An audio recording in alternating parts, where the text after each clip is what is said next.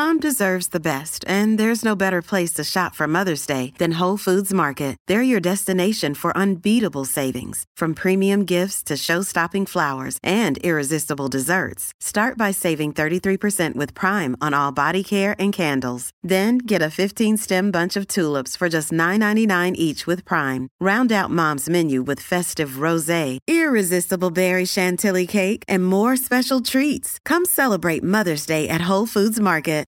This episode is brought to you by La Quinta by Wyndham. Your work can take you all over the place, like Texas. You've never been, but it's going to be great because you're staying at La Quinta by Wyndham. Their free Bright Side breakfast will give you energy for the day ahead. And after, you can unwind using their free high-speed Wi-Fi. Tonight, La Quinta. Tomorrow, you shine. Book your stay today at LQ.com. Families have a lot going on. Let Ollie help manage the mental load with new cognitive help supplements for everyone 4 and up, like delicious Lolly Focus Pops or Lolly Mellow Pops for kids. And for parents, try 3 new Brainy Chews to help you focus, chill out, or get energized. Find these cognitive health buddies for the whole fam at ollie.com. That's OLLY.com. These statements have not been evaluated by the Food and Drug Administration. This product is not intended to diagnose, treat, cure, or prevent any disease.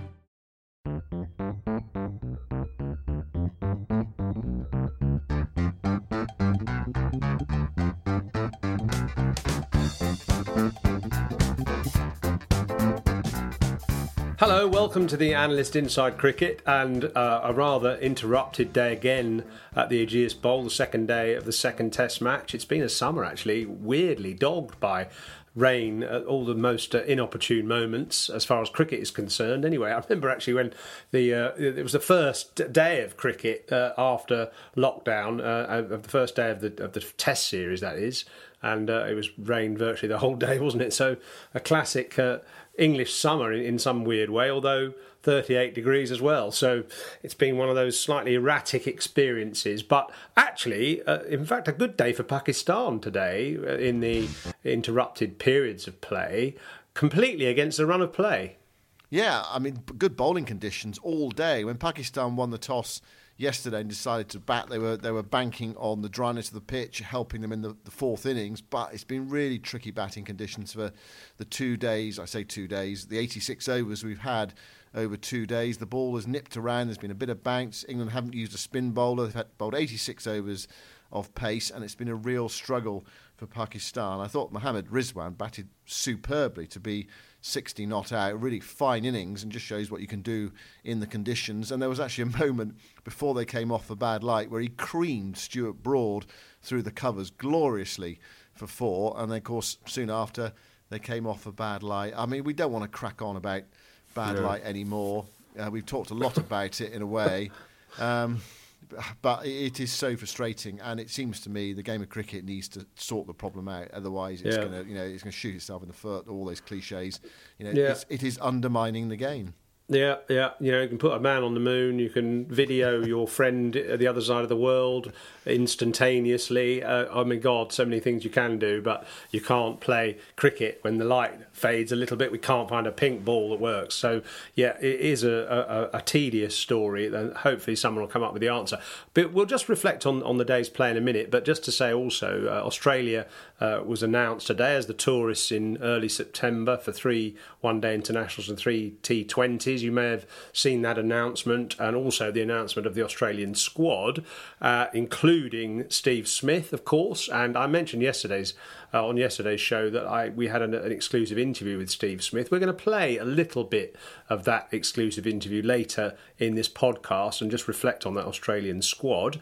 But just back to the mundanity of today, and it wasn't mundane. And I'll tell you one thing I thought was quite interesting, that a lot of people were speculating when bowlers weren't allowed to put saliva on the ball during this summer of Test cricket, and obviously cricket generally, the balls wouldn't swing. Today, they swung so much that, well, for a start, Josh Buttler couldn't lay a glove on it, a few of them, never mind the batsmen. Yeah, difficult summer for keepers in general. Think of West Indies keeper Dowrich, had a really tough time of it, and Buttler as well has had a hard time of it. And one of the things that was happening is the ball was sort of swinging prodigiously after it had gone past the bat, so not an easy day for Josh Buttler. You know that's called ABS, don't you? Go on. Which used to be, well, it used to be the ABS used to be something you got on cars, didn't it, to do with braking. But now ABS means after bat swing. And it is a wicketkeeper's nightmare, which I don't really think happens in any other country. I mean, I've never really seen it in, say, New Zealand or South Africa or somewhere like that, where you'd expect you might get some overcast humidity and therefore the ball might swing a lot more. But it doesn't seem to swing and wobble in quite the same way after it's past the bat as it does in England. And I'm sure that a lot of wicketkeepers around the country listening to this will know the experience and will look at their fingers, their damaged fingers, and think, well, that's the reason. Yeah, quite a few went a long way after the ball went past the bat, so not an easy day for Jos Buttler, and he did drop one catch as well. He's one of those that, as a wicketkeeper, you'd hope to catch it. If you do catch it, it was off Mohammad Rizwan, a short ball. He went to pull it, got a little top edge. He's one of those that, if you're commentating, you say, oh, fine catch. If you drop it, you think, oh, I wonder whether he could have got there. It was one of those indeterminate ones, really. It would have been a good catch, but I think the form Jos Buttler's in, it's one of those he'd love to cling on to just to really boost his confidence. He took the straightforward ones, a couple of straightforward ones today, but you want a beauty, really, just to lift your confidence after the time he's had behind the stumps. But it went down, and Rizwan is still there. I did a little, and Rizwan is still there. I did a little event last night, actually, with Alex Stewart, a private event, and I talked to him a bit about Jos Buttler, and he said he's done a bit of work with him as well. And in fact, we pulled up a couple of shots of his keeping during this Test match, and we both agreed that he does get into some slightly funny positions. And this isn't the medium really to discuss wicket keeping, but it's one of those arts which isn't very often understood. And obviously the likes of Jack Russell and Alex Stewart do understand it. And, he does get his feet into slightly odd positions. In fact, there was a take that I shot yesterday, a screen grab yesterday, where he was going across towards the slips to take a ball outside off stump from the right-hander. And his feet got crossed over, so his left foot was pointing towards slip and his right foot was sort of behind, so that his chest was facing sort of square cover or gully. And I don't feel, and I remember watching Matt Pryor doing a lot of workouts in his Test career and having these rubber bands like a bungee round his knees, doing lots of shifting from side to side, putting pressure on his calves and his hamstrings and his thighs to build them up so that you can shift easily from side to side, sort of sidestepping to get to balls which do swing late like that. And I just wonder, interestingly, Alex Stewart said that although Buttler is an incredible athlete, and we're certainly not saying that he's a bad keeper at all, he has quite heavy feet, and sometimes he doesn't get into the greatest of positions. But actually, funnily enough, today I thought he did pretty well. The ball was zipping and zagging around in horrible ways, and dipping and climbing. God, the number of different heights he took the ball, never mind directions. It was a tough day, and I thought actually he, apart from 1 4-bys, I think he hardly let anything through. So he actually did pretty well.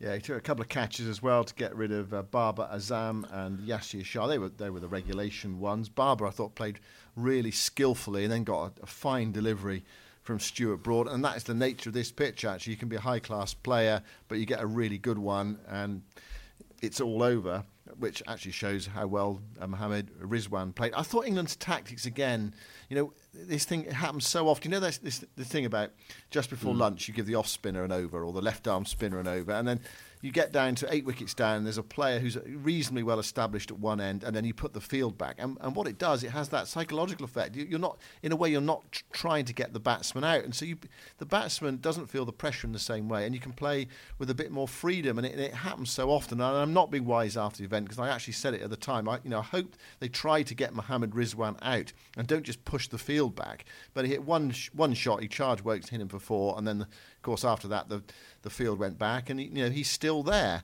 So, and Pakistan have made a little bit of progress today. They're not in a great position in the game, but they have got something on the board to defend. So it's an interesting one, that what you do as a captain when you get 8 down. Do you put the field back? Do you keep it up?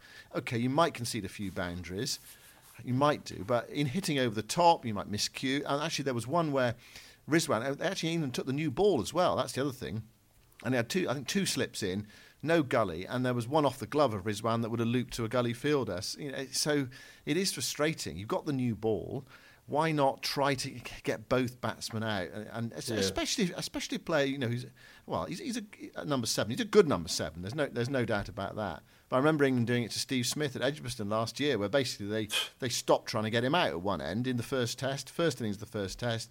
He got a big 100. They set the field back, and actually Australia got a decent first innings score in the end. And there are two ways to do it, but captains often go to that, push the field back and sort of wait patiently to get the lesser batsman on strike and hopefully them make a mistake. But what you have is that frustration where the lesser batsman often gets a single at the start of the over if you do get them on strike, or the established batsman gets a single off the last ball, quick dab into the offside and they run through for a single. So it's that sort of frustration. You weigh it up as a captain, but I've seen it works, not work so many times. I just wonder whether it's better to be a bit braver.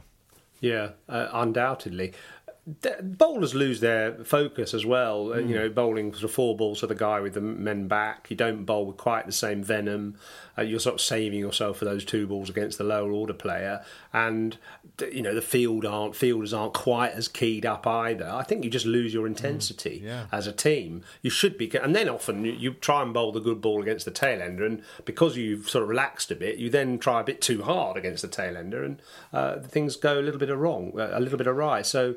Yeah, I completely agree with you. I almost sort of regard, and these guys practice now as well. The tail enders are not as bad, although actually Pakistan have got a couple of number 11s, but most tail enders actually can hold a bat now and manipulate the ball a little bit anyway. So you might as well bowl your best ball to both batsmen as much as possible. Yeah, especially with the new ball as well. I mean, they had the new ball.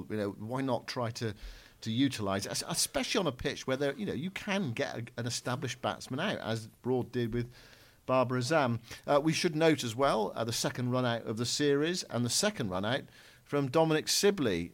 England were missing the stumps regularly at Old Trafford, and Sibley produced a run out to get rid of Asad Shafiq, which actually was a really significant moment in that game because Shafiq was batting well, and it opened the way to that lower order of Pakistan, and England were able to roll them over quickly enough, and eventually they went and won the game. But Pakistan could have had an insurmountable lead.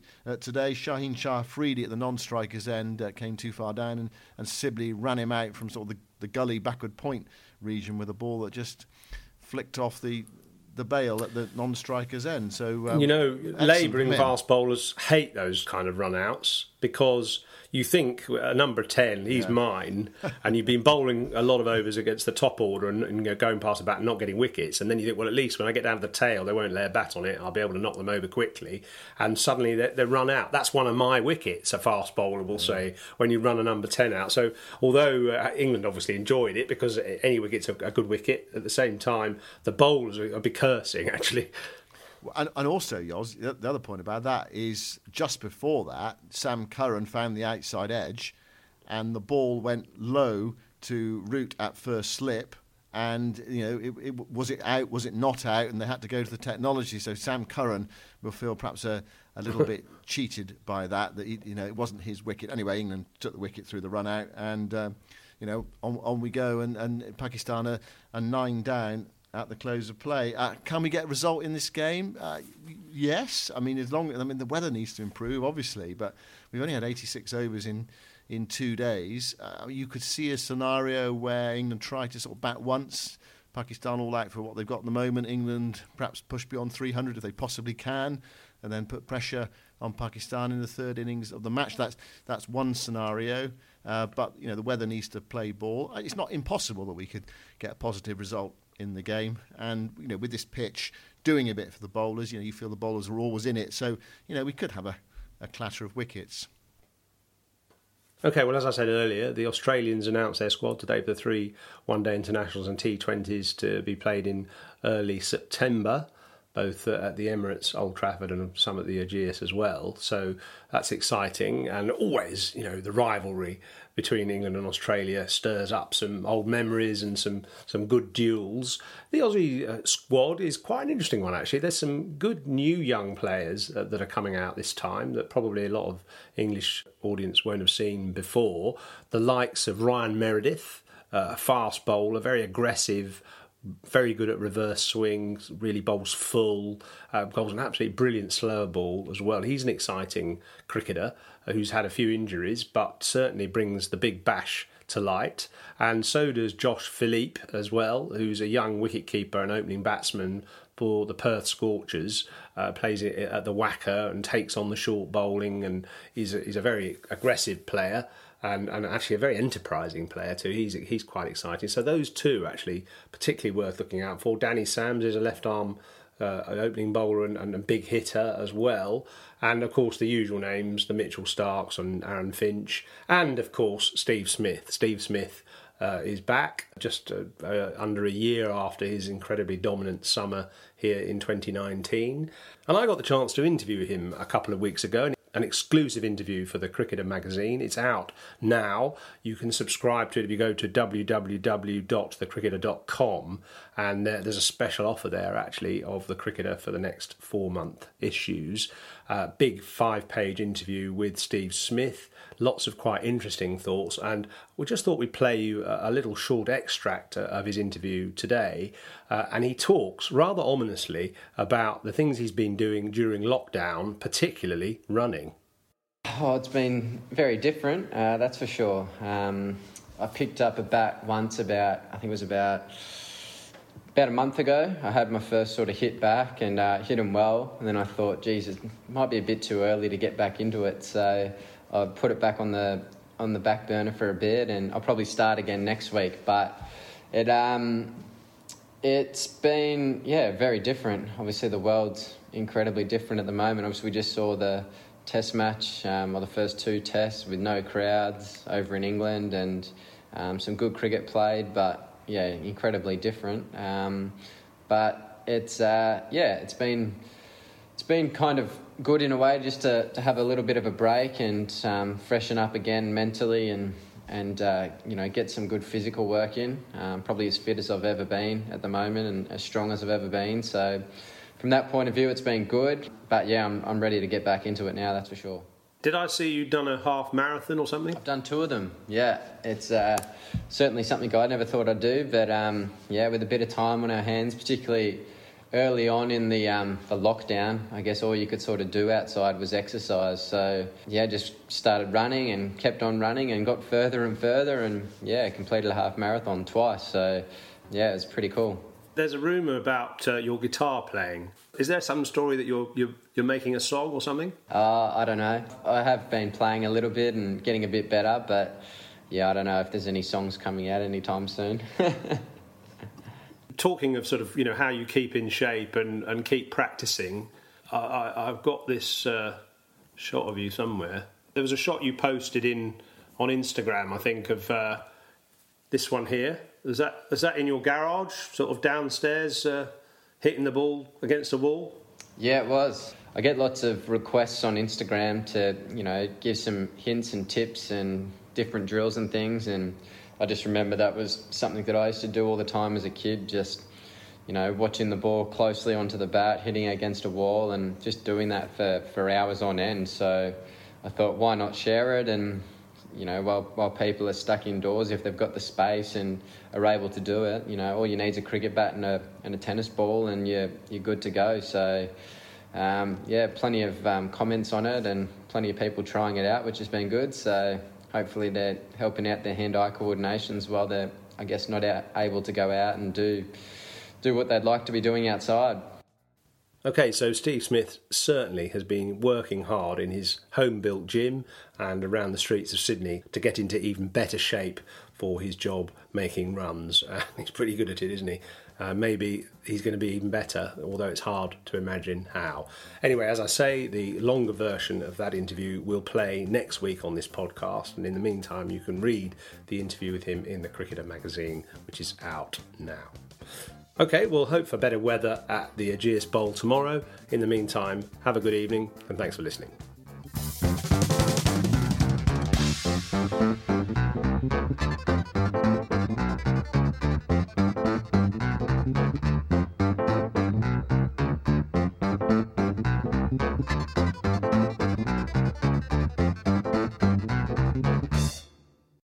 Sports Social Podcast Network.